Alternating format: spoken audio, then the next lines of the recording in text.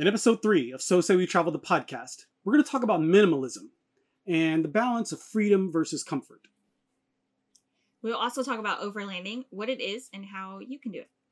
And finally, we're going to talk about the soon-to-be-coming Battlestar Galactica series, projected to come out in 2022. It's well in the works. So we're going to speculate a little bit about the potential plots and what we absolutely hope the plot will be.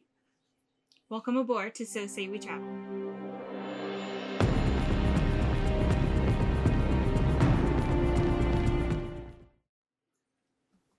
Hello, I'm Sean. Hi, I'm Charlie. And we are So Say We Travel. And we have to establish this podcast in hopes to share our experiences, and to me, interchangeable with knowledge, with other people who might be interested in pursuing this RV lifestyle and building the community with fellow RVers. And hopefully you learn something through this process, and hopefully learn something from you through this process as well. Hopefully.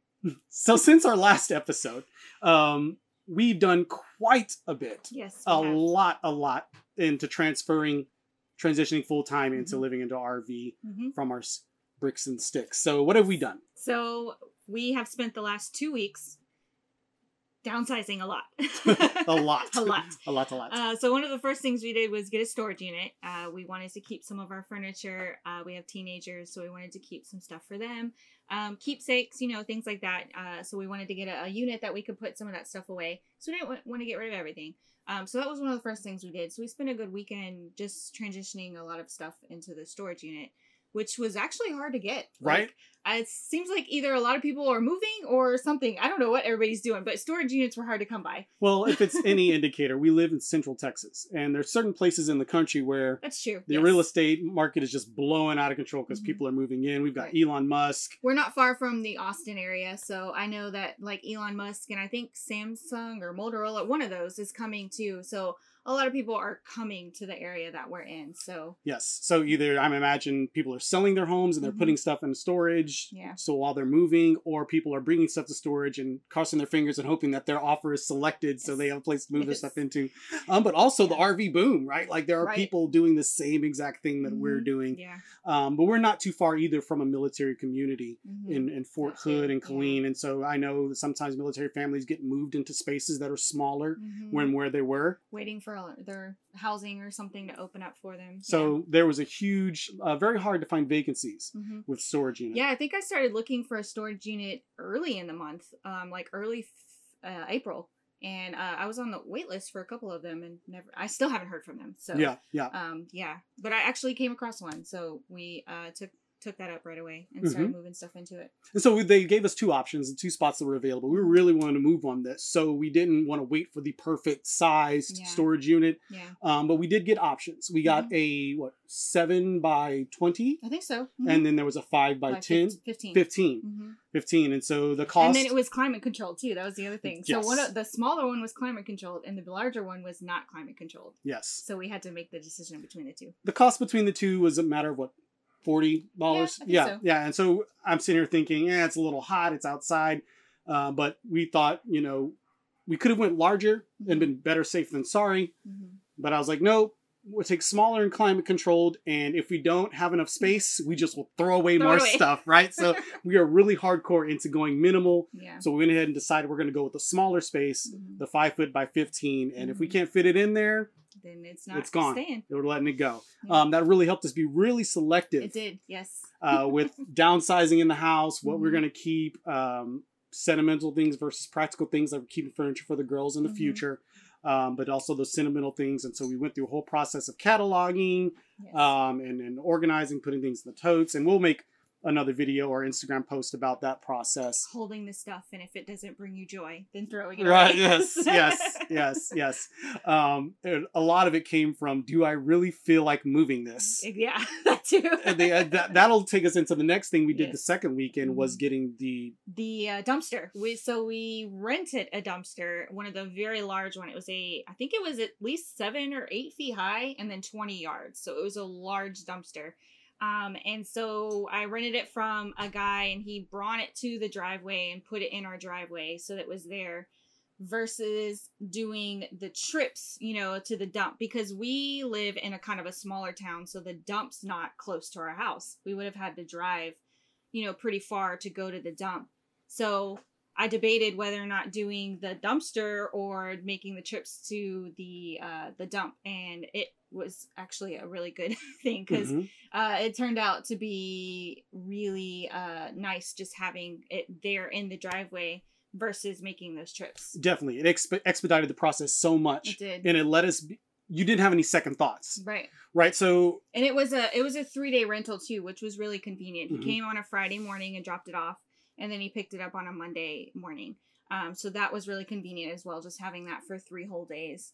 Because we could put everything in the garage and get everything ready and then put it all in there. And then it still gave us time to figure out, do we really want to keep this or do we want to dump it? And the 3 days worked out for us too, because from what I understand, we had a weight limit on what we could put in the dumpster. Yes. And so it was forecasted to rain. Yeah. And so they say, we couldn't put no more than 2 tons in it. And it was like, 2 tons, that's nothing. Like that's, we will definitely not put 2 tons worth of stuff in there. But then you think about it, if a couch gets wet, all that stuff's soaking. If a mattress gets wet, like you could easily go over that 2 tons. Yeah. So having the 3 days let us wait out the rain on one day. We put all the stuff in there that wouldn't be affected by moisture before the rain came. We worked right up until the point the clouds are rolling in, it was starting to come down. Yeah. But we kept all the stuff that could absorb water. We kept it in the garage. And then the next day when it was sunny, we went ahead and loaded it all up, threw it all away. Yeah. But another point, just back to the minimalism thing. You go through the process of getting the stuff organized, putting it in the truck, driving it to the dump. That adds more steps in the process where you're sitting there thinking like, do I want to keep this? Yeah. Do I want to keep this? Do I want to get rid of it? Having the dumpster right in front of the home allowed for a purge. Like we sat there and you could easily pick up an object. Am I attached to it or not? If the answer was no, like, like toss it. We were just tossing it. It was so good, so therapeutic. And one thing it pointed out for me was, we filled this dumpster. Yeah. Filled it to the brim. Yes. And if tomorrow we decided to change our minds on everything and still live in our home, we still had enough stuff in our home to live from day to day. Yeah. Yeah. This is before we put things in storage. And it just shined the light to me on how much stuff that we had that we hadn't even touched or looked at I in actually years. Found a box that came with us from our previous house. It wasn't even unpacked. So that was a huge perspective. Yes. Yes. Yeah. There was a lot. There was a whole closet of stuff that we never touched. It just came with us from the other house, and you think you're going to use some of this stuff, but you don't. It was in this closet that doesn't even get opened. So that's kind of the thing that when we first started on this journey was like a switch flipped. And we're like, wait, why are we paying for this massive home? Yeah. When we could be paying for experiences with a smaller space, for this space we're not using. But we realized the space was to hold all of the stuff. And there's a comedian I've heard doing a bit about stuff and how we acquire bigger houses to acquire more stuff. And then you get a bigger house to hold more stuff. It's like this vicious cycle of accumulating stuff and a bigger space to store it in. And so this purge was extremely therapeutic. It was. And we've really consolidated down to what we're going to need. We've started moving things into the Galactica that we're going to start for our actual journey. And it feels absolutely amazing to be taking steps towards getting on the road. We actually did one more thing that was a pretty big deal. We went ahead and booked a place for us to stay with the Galactica. Yeah. If our house sells according to the calendar that we have set in mind. So the ball is definitely rolling. We're moving, taking steps towards making this happen. Yeah. And we couldn't be more excited. Yes, we're very excited. So in the name of minimalism, I'm pretty sure you may have heard of Bob Wells and Cheap RV Living. And he has this balance that he talks about with freedom versus comfort. And the more and more stuff that we get rid of, sacrificing comfort, the more and more free that we feel. And I think a good experience that is a good metaphor for that is overlanding. Yes. This is something that I never really heard about before. A buddy of mine does it that I was in the Marines with.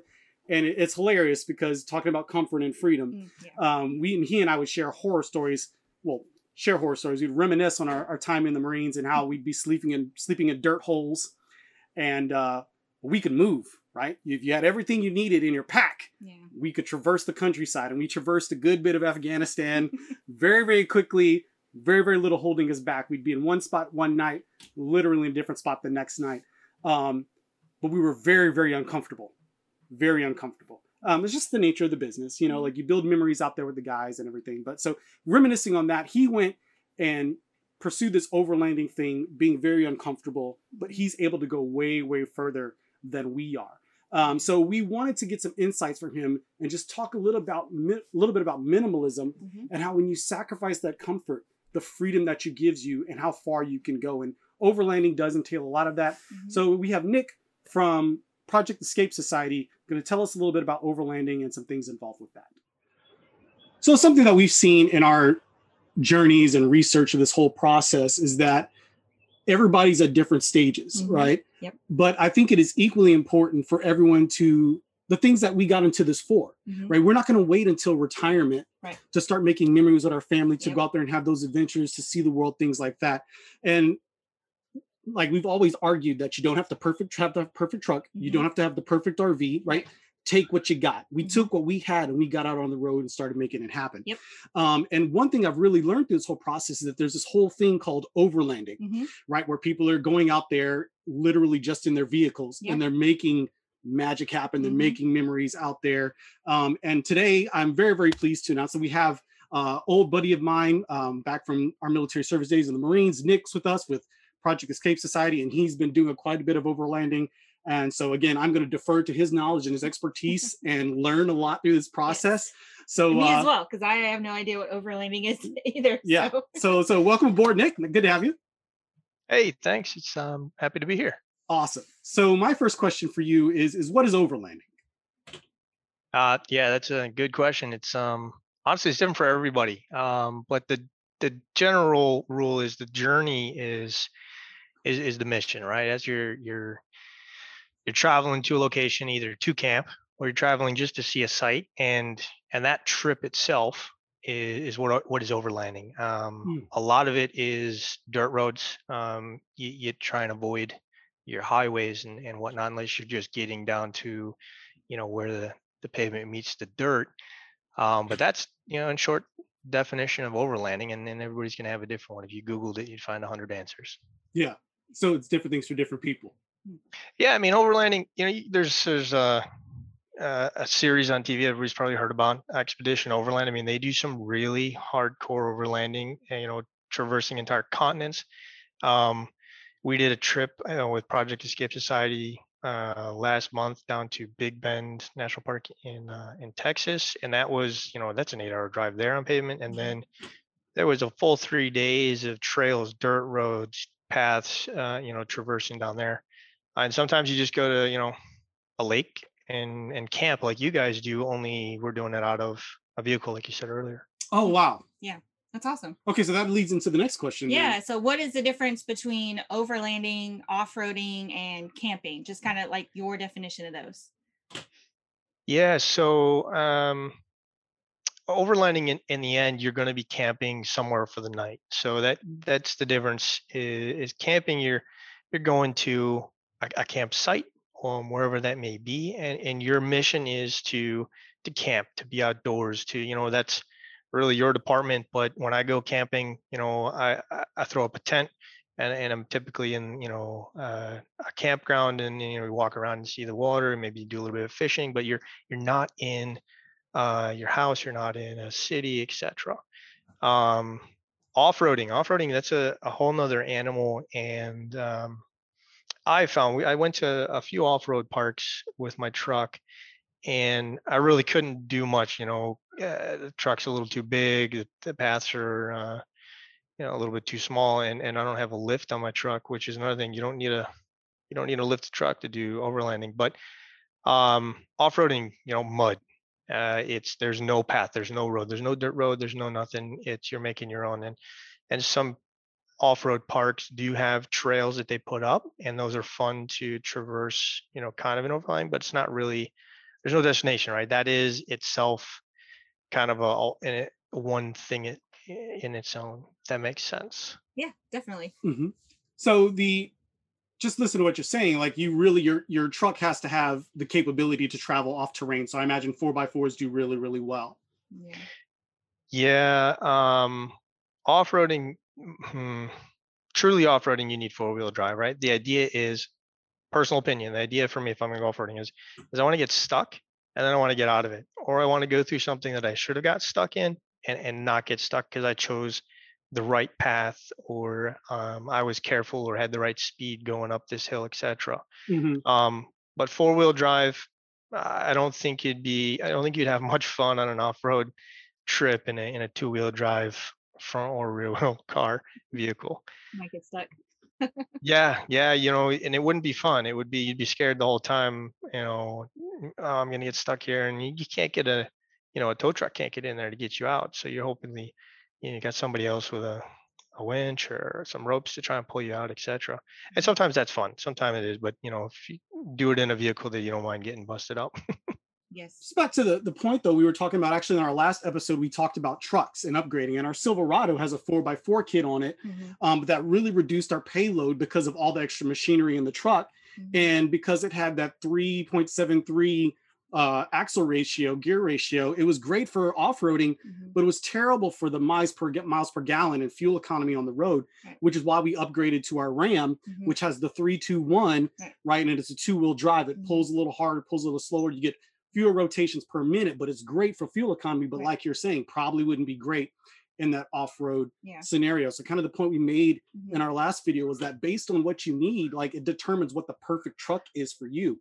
And I imagine that definitely comes into play when selecting your vehicle for overlanding. So it sounds like Absolutely. what you're saying with overlanding is that it's like off-roading, but you have a destination, like there's a camping element to it. Yeah, exactly. Mhm. Big Bend, we had literally camped at the most southern portion of Big Bend, on the Rio Grande. We could throw a stone and hit Mexico. So that was our mission, to get to there, to set up camp and make some good food. We've got a guy who really likes to cook, so he's the designated cook for most of the dinners. Um, it took us a lot longer to get there, right? So that's another thing. Overlanding, you never know what the road's going to be like, and we couldn't go as fast as we thought we would, and it took us 4 hours to get down from the beginning of the grounds to the site, and we were eating dinner at 8:30. Mm. But that was that journey. That's that experience, right? We saw wild horses. Well, we weren't sure there were wild horses by the end of the day, because we found out you can lease land. Farmers can lease land there. But um, going backwards just a second to your what vehicle fits your needs, right? Mhm. Since overlanding is a combination of dirt roads, trails, some off-roading, some trails that are a little bit more complicated. Four-wheel drive is almost a requirement for overlanding as well. Yeah. That being said, um, this last trip is the only trip we've done where we had to be in four-wheel drive. Everything for the last 2 years, you could have done in two-wheel drive, and actually one of the guys did in two-wheel drive. Everything, and saw all the sites and got to all the campgrounds. One of them was just at the edge of a lake. I don't even think it was a campground. Um, but yeah, towing a trailer like you guys have, having four-wheel drive for that is going to cost you gas for sure. Have you seen any RVs in any of your overlanding trips? Is that a thing? Yeah, actually, Big Bend has. We went to the more complicated portion of it, but Big Bend actually had a lot of trailers, a lot of campers, because the entrance is pavement, and then a lot of the side roads, a lot of the roads that you can traverse the whole campground in, um, are paved, so you can take your camper and you can go to a camper site and do a trip there.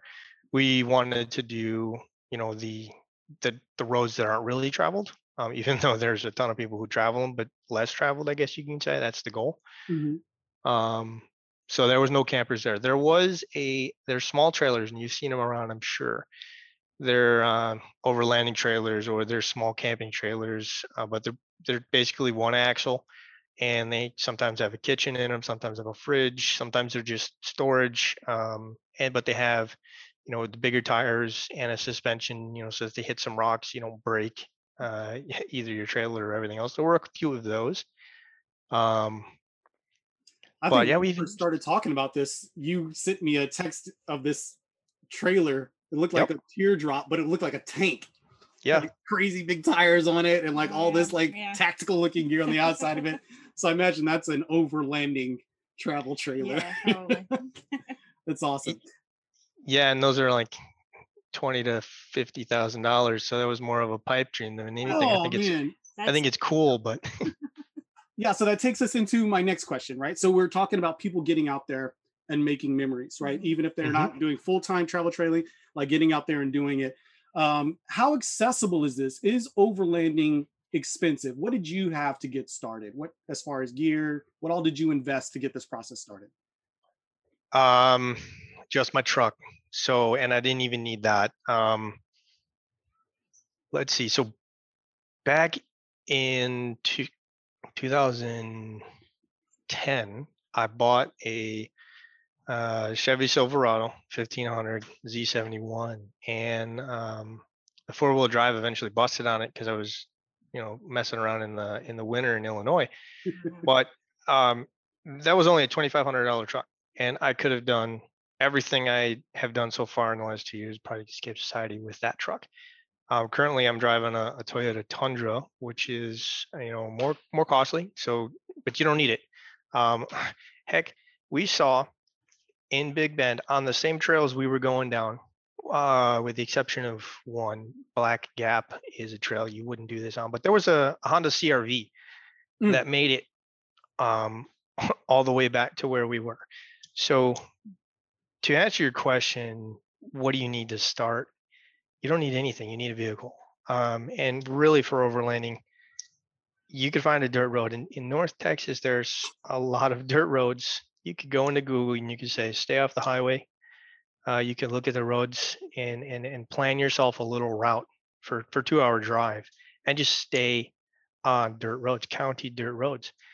Some of the best trips that I've had were just northeast of Waco, and we didn't have a plan. We just went out there and we drove around on these dirt roads, and it started raining, and we were like, "Oh man, I don't know if we're on the road anymore."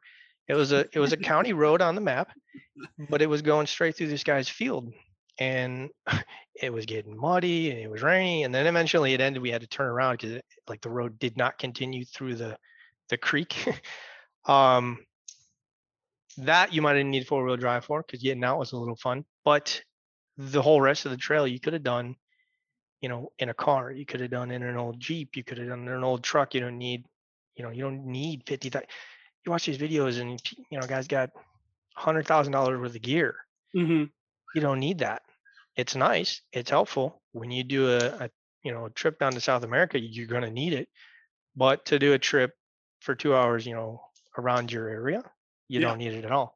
yeah. There's campgrounds north of us, west of Denton, towards Decatur, that it's actually federal land that Mhm. is set up with trails, dirt trails. They are dirt, but you could drive them in, a RAV4, right? You have the clearance in a RAV4 to do anything that's up there, and it's literally designed. The feds literally went in and said, "All right, we're gonna make these trails," and then they block off half of them with posts and say you can't go down here. And then the next month they open up, different paths and close the other ones you were originally on. So everything's different and changes all the time. It was a ton of fun. We've been there 3 times now. All right, so the cost, the bare minimum cost for overland, right? If you're doing a camping at the end, you're going to need at least a tent. You don't need a rooftop tent. I've been camping out of I literally have one box, 3 foot by 2 foot box that I put all my gear in. A tent, got my own cooking gear, right? I want to be self-sufficient. I want to make sure that if I'm out there by myself, I'm not gonna, starve. Water storage. You're gonna bring your own water. Food, if you want cold food, or if you want to eat dried food, if you're just doing a 1 day thing, that's fine. But you do need some of that stuff to go overlanding. And then the big expense is, even if you don't have an expensive vehicle, the biggest expense is going to be your vehicle. Mm, You're going to break something. you're going to put more wear and tear on your suspension, your tires, your wheels, everything.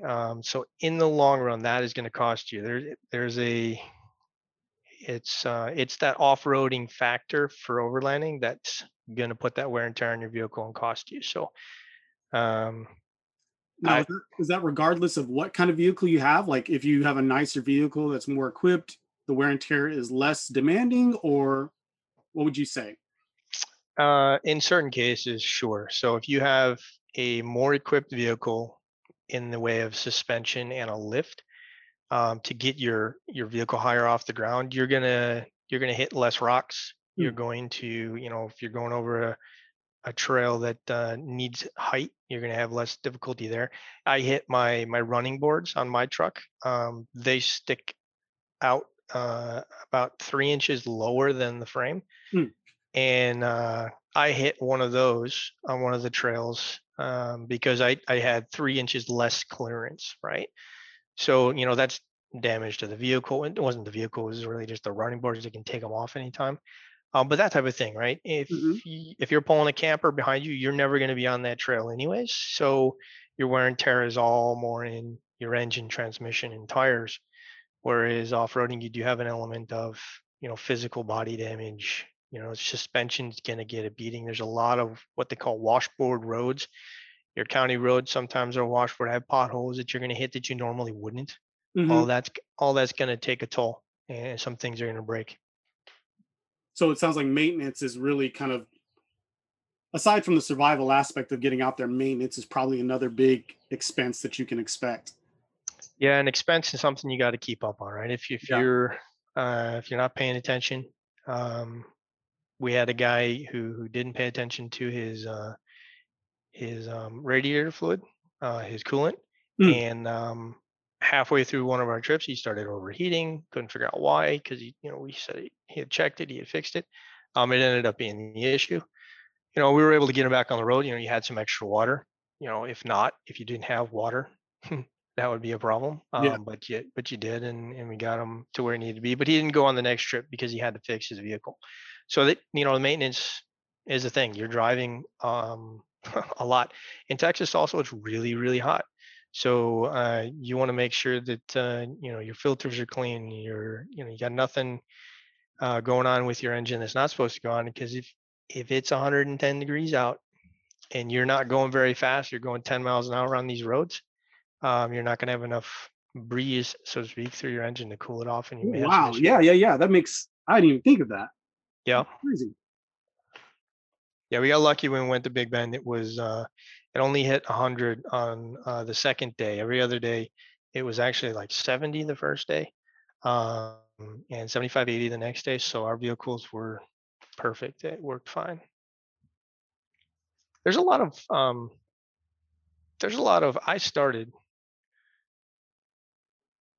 I looked up, hey, trails in Texas, and just Googled it. I think that was my first search. And it ended up, overlanding trails and huge trails and Big Bend, and then, doing the whole world, all that. But if you wanted to start overlanding, Google a freaking trail around your area, get in your vehicle and go see what happens. Yeah. Yeah. Yeah. And just don't do anything crazy and you'll be fine. So I be like safe driving. and Go work with ahead. what you got. Yeah, you can, absolutely. You do Mm. not need, you know, it's cool. All those trucks out there, they look cool. That's great. I want to be there. But I'm telling you, you don't need it. It's awesome. I use a tent. I use a $50 tent from Cabela's. So how do you start? Like what's the best way to just start? Do you recommend doing it by yourself, or do you recommend always having somebody out there with you as well? Oh, that's a good question. So, how would you start? Really is this is where overlanding and it gets different. You may like finding these areas on your own, right? Somebody told me a long time ago that the best way to travel is by yourself. And they weren't taking into account, marriage and taking your spouse with you. But what they were saying was the goal is when you're with other folks, right? You're distracted. You're what are they seeing? What are they saying, etc. When you go by yourself, you're seeing everything for yourself. So I recommend going by yourself or with your significant other. Get in the Mhm. vehicle and just go drive and see what's out there. Um, and then when you get a group, right, that's when trips, you plan bigger trips. That's when, you get ideas from other. We had a guy who made his own rack.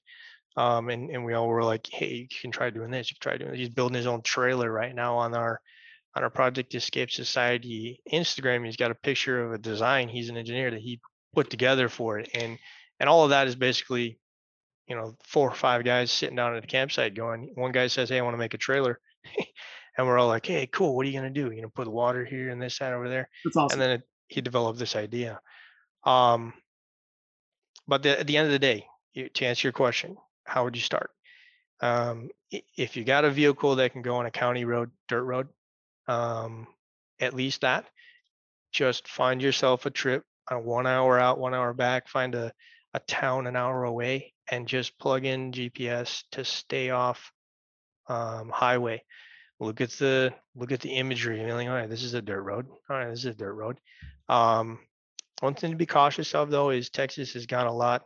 Actually, Texas is a far greater number of private property Mm. than anywhere else I've seen. So sometimes you'll have to turn around. You get to a dead end and it's somebody's, front door gate. And oops, I guess I'm backing up. And it happens. It's okay. That's part of that journey. And you turn around and you go back the other way. You wave to the guy as you're driving out.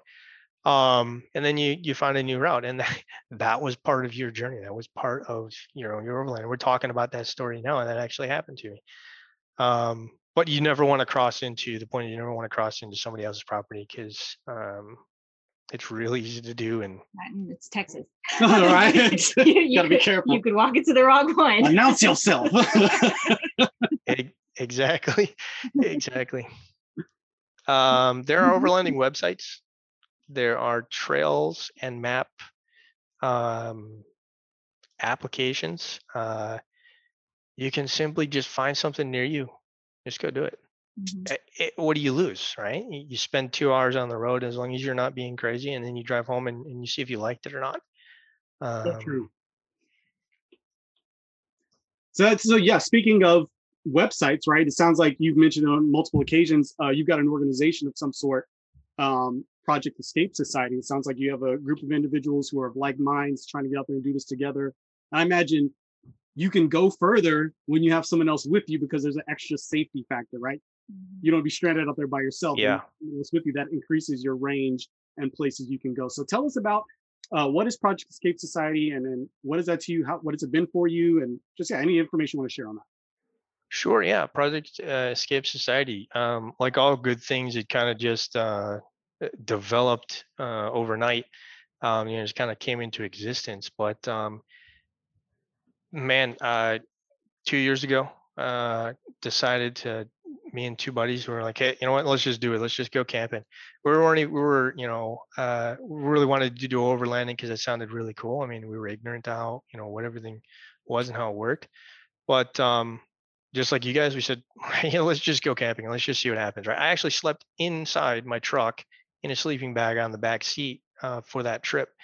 And we got ourselves into some of the trails around Lake Whitney, and we drove around and saw everything. And then we found an entrance to the lake, and the water was really low. We're like, hey, let's camp here. We camped there, made a little campfire, and sat around and talked. And then Project Escape Society developed that evening. Got some drone photos of literally our first camp.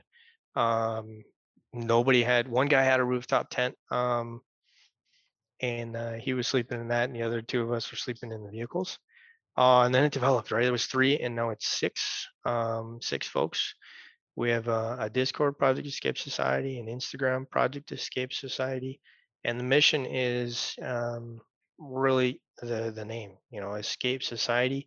Not that anything is wrong with, like we're running from something, but sometimes you got to get out and get into the trees and realize that the pavement is good, but back to the basics is better. You talking our language, man. Yes. Yeah. And that was how Project Escape Society came into being. And then it was every other week, we did a different camping site. There, just like you guys, we literally started out, hey, let's go to this campsite. And then for the whole day, right, we'd get to the campsite, we'd set up, and then we'd go drive. We'd go drive the dirt roads and see where we could get, how we got there. And then we'd go back and camp and cook and go to sleep, fishing a little bit if there's water to do so and we have time. But it's a lot more road than you guys. It's a lot more trails. Mm-hmm. And then Big Bend was that was the end goal. We were like, hey, we want to do Big Bend, but we're not ready yet. That was 2 years ago. We were like, well, let's do Big Bend. And it took us 2 years to get to where we were ready to go ahead and do that trip. I'm definitely gonna maybe pick your brain at some point about that trip, because we did Palo Duro, but Big Bend was definitely it's on our radar as far as we want to get that trip in. Mm-hmm. So down the road, maybe reach out to Project Escape Society, get some insights on that trip. Nick, thank you so much for your time and your insights. It's been really, really cool learning through your experience. Mm-hmm. And that's what we're hoping to do for everyone who's involved in our community, in the RV community. We're learning from other people's experience, and we're sharing our experiences, and hopefully teach other people and give them a little bit of knowledge based on our insights and what we've done. So again, one more time, where can people find information about Project Escape Society? Started Instagram, Project Escape Society, one word on Instagram. We've got a couple photos of Big Bend out there, and then some of the guys' trucks and dogs that come with the trip. But yeah, Project Escape Society on Instagram. Look us up. Very cool. Yeah. Well, again, thank you so much, Nick. Yes, and thank you, Nick. See you down the road, man. See you down the road. Yeah, no problem. Take care. So it's come that point of the show where we go ahead and talk about some Battlestar Galactica. Before we get into the episode reviews, I just wanted to address something that I've been asked by multiple people who know we are doing this and know these podcasts. They've asked, how do you feel about this remake of Battlestar Galactica that's coming out? Yeah. And so I really hadn't done a lot of research. We knew it was going to be a thing. Mm-hmm. You heard about it and you told me about it. What did you hear about it? I just saw it. It popped up on my feed, I guess, because I've talked about it before, or I've looked up like characters and stuff. You know how Google does their tracking. So it came up that the new series was being filmed, and I hadn't known anything about it. So I told him about it because you know a little bit more about the show. Yeah, definitely. So I had heard something again before she mentioned to me years ago. As soon as the series aired in 2004, everybody, their mom was like, well, when's the next one coming out? When's the remake coming? Like as soon as it was over, people were wanting more. So the conversation's kind of been happening in different circles. But officially, NBC, who now owns Battlestar Galactica, they have their new streaming service, Peacock, coming out. And from what I understand, this is going to be one of their flagship franchise shows that they run on Peacock. So we know Peacock has just recently come out as a streaming service. And same deal with Battlestar Galactica. It was announced actually formally late in 2019 that they were going to be doing a Battlestar Galactica show, a new one on Peacock. And this was going to be headed up by the executive producer, Sam Esmail, and I hope I'm not saying that incorrectly. He is also the executive producer for Mr. Robot and Homecoming, but also director and partial writer for some of those, from what I understand. And then the lead writer is going to be someone named Michael Leslie. So it's definitely in the works. It's in the pre-production phase, and it's pretty well underway. From what I understand, according to Bill McCormick at NBC, that there were draft scripts actually dropped on executive producers' desks in August of 2020, September timeline around that area. But because COVID, the global pandemic, everything is being delayed. We're seeing it in Hollywood. Battlestar Galactica is no exception. It's behind the timeline. But right now, everyone's saying if everything goes according to the schedule, we will be seeing the new series on Peacock in 2022. So there's a lot of different questions that people have, and people ask, well, what do you think about it? What do you think is going to happen? Spoiler alert. If you haven't yet watched the show, we're going to be talking about the ending right now. So if you don't want to be spoiled, go ahead and skip to the next chapter where we talk about where we speculate the plot will go. Give you a couple seconds to do that. Alrighty, cool. So at the end of the series, there's a phrase they say all throughout the series, is that all of this has happened before all of this will happen again. And so it's kind of a cyclical thing. And at the end of the series, there's this huge time jump from the end of Battlestar Galactica, where the series ends, to current times, right? Where it shows clips of from the news media developing of robots, things like that. And it kind of hints at this, where we develop these technologies. Sometimes our science outraces our ethics, right? And so we will end up in the same spot again. It's actual footage. I mean, you could copy and paste some videos from Boston Dynamics where they have the dancing robots. And then from what I understand, there's Sophia, the robot with citizenship in Saudi Arabia, because it's an AI that's so advanced. Right? So you could copy and paste that into that scene of Battlestar Galactica, saying that all these things happened before, all these things will happen again. So people are automatically, the natural inclination is that they would do a remake, but it's updated, right? Because it's new timeline in the future, more technology. So you could use the same story, just update it and do a remake. But according to Sam Esmail, he's saying, no, it's not going to be a remake. They're actually going to pursue a different story in the same universe, saying the lore is so big, so huge, they're going to pursue a different storyline. And that could look like a bunch of different things. So it could, there are some people though, they say you could they could be just saying that, right? Because we've seen a lot of movies where they say, oh, it's not going to be the same. And it ends up being Transformers. What's another one? These remakes that are new visions, but they essentially try to capture the lightning, the magic of the old one, and they just totally botch it. But yeah, there's a whole bunch of different ones. I'll go and list a couple right here after I do some research. But yeah, so Battlestar Galactica ideally will not be that. He's saying that the plot will explore different stories in the universe. It is a huge universe, and it is an ensemble cast with a whole bunch of different stories to go along with it. So you could go back in time to the First War, where Admiral Adama is fighting against the Cylons 40 years prior to the events of Battlestar Galactica. Or you could, just like we said, all this will happen again, just seen in a different iteration. Like things could change drastically, but following kind of the same story arc. So those are potential plot lines. Because there's, like you said, there's 40 years in between the First War, the Cylon, between humans and Cylons, and then the one that the show is actually about. So there's 40 years in between there that, I mean, it could go a lot of different ways. And there's so many different characters. Actually, there's smaller movies based off of Battlestar Galactica with Razor, where you follow the crew of the Pegasus and one of the pilots in Pegasus, and just seeing everything that happened in Battlestar Galactica, but from a different perspective, made for a whole great viewing experience. And there's so many people connected with this universe that they could pick any one character and make a whole nother series about it. So there's nothing really set in stone. There's a lot of speculation. They haven't even done any casting yet because they haven't even set any story yet. So a lot of different ways the plot lines go. One thing I did find was interesting in my research about the new thing coming out is they asked him how many episodes do they think would be in the series. Now, Sam Esmail, when in Mr. Robot and Homecoming, he usually had about 10 to 13 episodes per season, right? So if he follows his trend, his way of making art, you could kind of get some solace in that, some basic foundational stuff in that. But one thing that he did say in an interview is that how they release the episodes will make a world of a difference. And we've seen that with a lot of streaming services. How has that changed?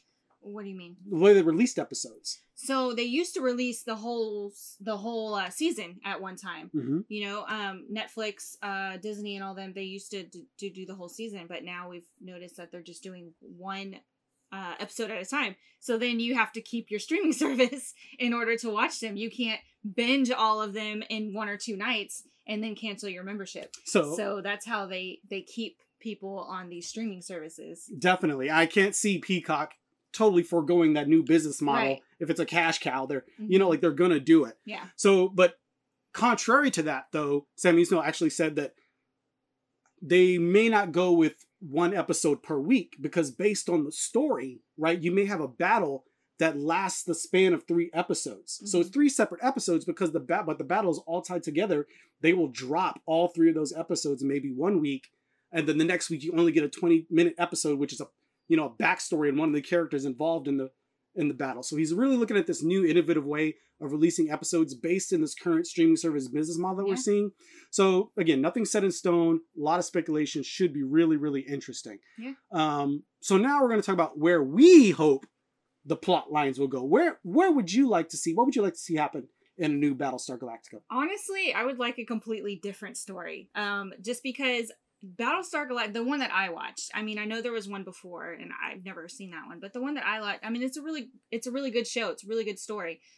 So I don't like seeing things changed, you know, or redone, the same story. I feel like there should be original ideas, you know, out there, but there's not a lot of original ideas anymore. Everybody just remakes, you know, something that has already been made. So it would just be nice to have a completely different storyline. I know that that's probably not what's going to happen, but personally, I really like Battlestar Galactica, the series that we watched in the 2004 one. So it would just be nice if they just left that alone and not messed with that and did a completely different type of story. Yeah, I could definitely see that. And me, like, wherever they go with it, I'm going to watch it and probably like it. Yeah. You know, like, more Battlestar Galactica is something that I need in my life. I don't care what the iteration is. Yeah. Some people say the same thing about Star Wars. You take that where you want, you know, like some people hate the new episodes. So like, yeah. But more Star Wars may not be the best thing, but it's more Star Wars, right? I need that. I need more Battlestar Galactica. Yeah. One thing I think would be really, really cool. I could definitely get behind going back and following Admiral Adama in the first war against the Cylons, seeing the revolt happen, right? All that stuff. And they kind of did that with the Blood and Chrome and Caprica series, where you show kind of how the Cylon AI becomes sentient. Yeah. But I want them to kind of go a little more forward and show where the revolt happens, where the war happens. That'd be cool. Yeah. But really, I want to see what happens to them after, spoiler alert, I'm going to talk here about the ending of Battlestar Galactica. So if you don't want this spoiled for you, go ahead and skip to the outro chapter and maybe come back and watch this after you finish the series. All right? Okay, cool. Awesome. So at the end, they send all of their technology, all of their ships and everything into the sun because they want to start over. Right. I want to see that life on New Earth starting over. Yeah. Like, how did they integrate with the humans, the primitive races that were already there? Yeah. Did they stay hidden from them? Did they slowly introduce little bits of technology to them to help them grow and advance? Or, you know, I think that was the kind of the intent, you know, because then at the very end they went to modern day, right? So, and it was Gaius and Caprica that are in there, and it's intended that they did that. They gave them all the technology, you know, they taught them all these things, and then they just ended up in the same spot. So nothing changes. It's just like the human robots nature. Take over. Yeah. But I would love to see that nuance of just seeing how these kind of benevolent, because they're trying to start over. They're trying to be good people and remake a new world the perfect way, only to see their best laid plans and efforts end up in the same place because of human nature, the human condition. Yeah. I think that'd be a really, really cool show to see. So, yeah, that's a little bit about Battlestar Galactica today. We will officially be starting the episode-by-episode reviews on our next podcast episode. So please subscribe if you want to see that. As far as camping, we didn't talk about camping at the beginning of the episode. Yeah. But for the next couple of weeks, we're going to be back here at Granger Lake at Wilson H. Fox Park. We're going to be back here next weekend. And the weekend after that, we're taking off. Start selling the house, hopefully. Yes. And then the weekend after that, Memorial Day, we're going to be out back at Taylor Park. So that's coming down the pipe. We're definitely have an episode coming about that. And hopefully, if I can talk my friend into it, we can see a really cool van remodel. Yeah. You know, and just another way of someone taking what they've got and getting out there and making these adventures and memories happen. Yeah. So ideally, that'll be the episode. But if not, we'll find something else to discuss. Hopefully, you learned something today. Hopefully, you enjoyed the episode. Hopefully. And we'll see you down the road. See you down the road. Thanks for listening. Thanks for watching. We hope you enjoyed the show. If you did, please consider liking the video and subscribing to our channel and our podcast. We have loved building connections with the RV community and anyone else that is interested in this lifestyle. So if you'd like to connect with us, please feel free to follow us on Instagram at So Say We Travel. Follow us on YouTube, subscribe on YouTube at So Say We Travel. Or visit us at SoSayWeTravel.com. See you down the road.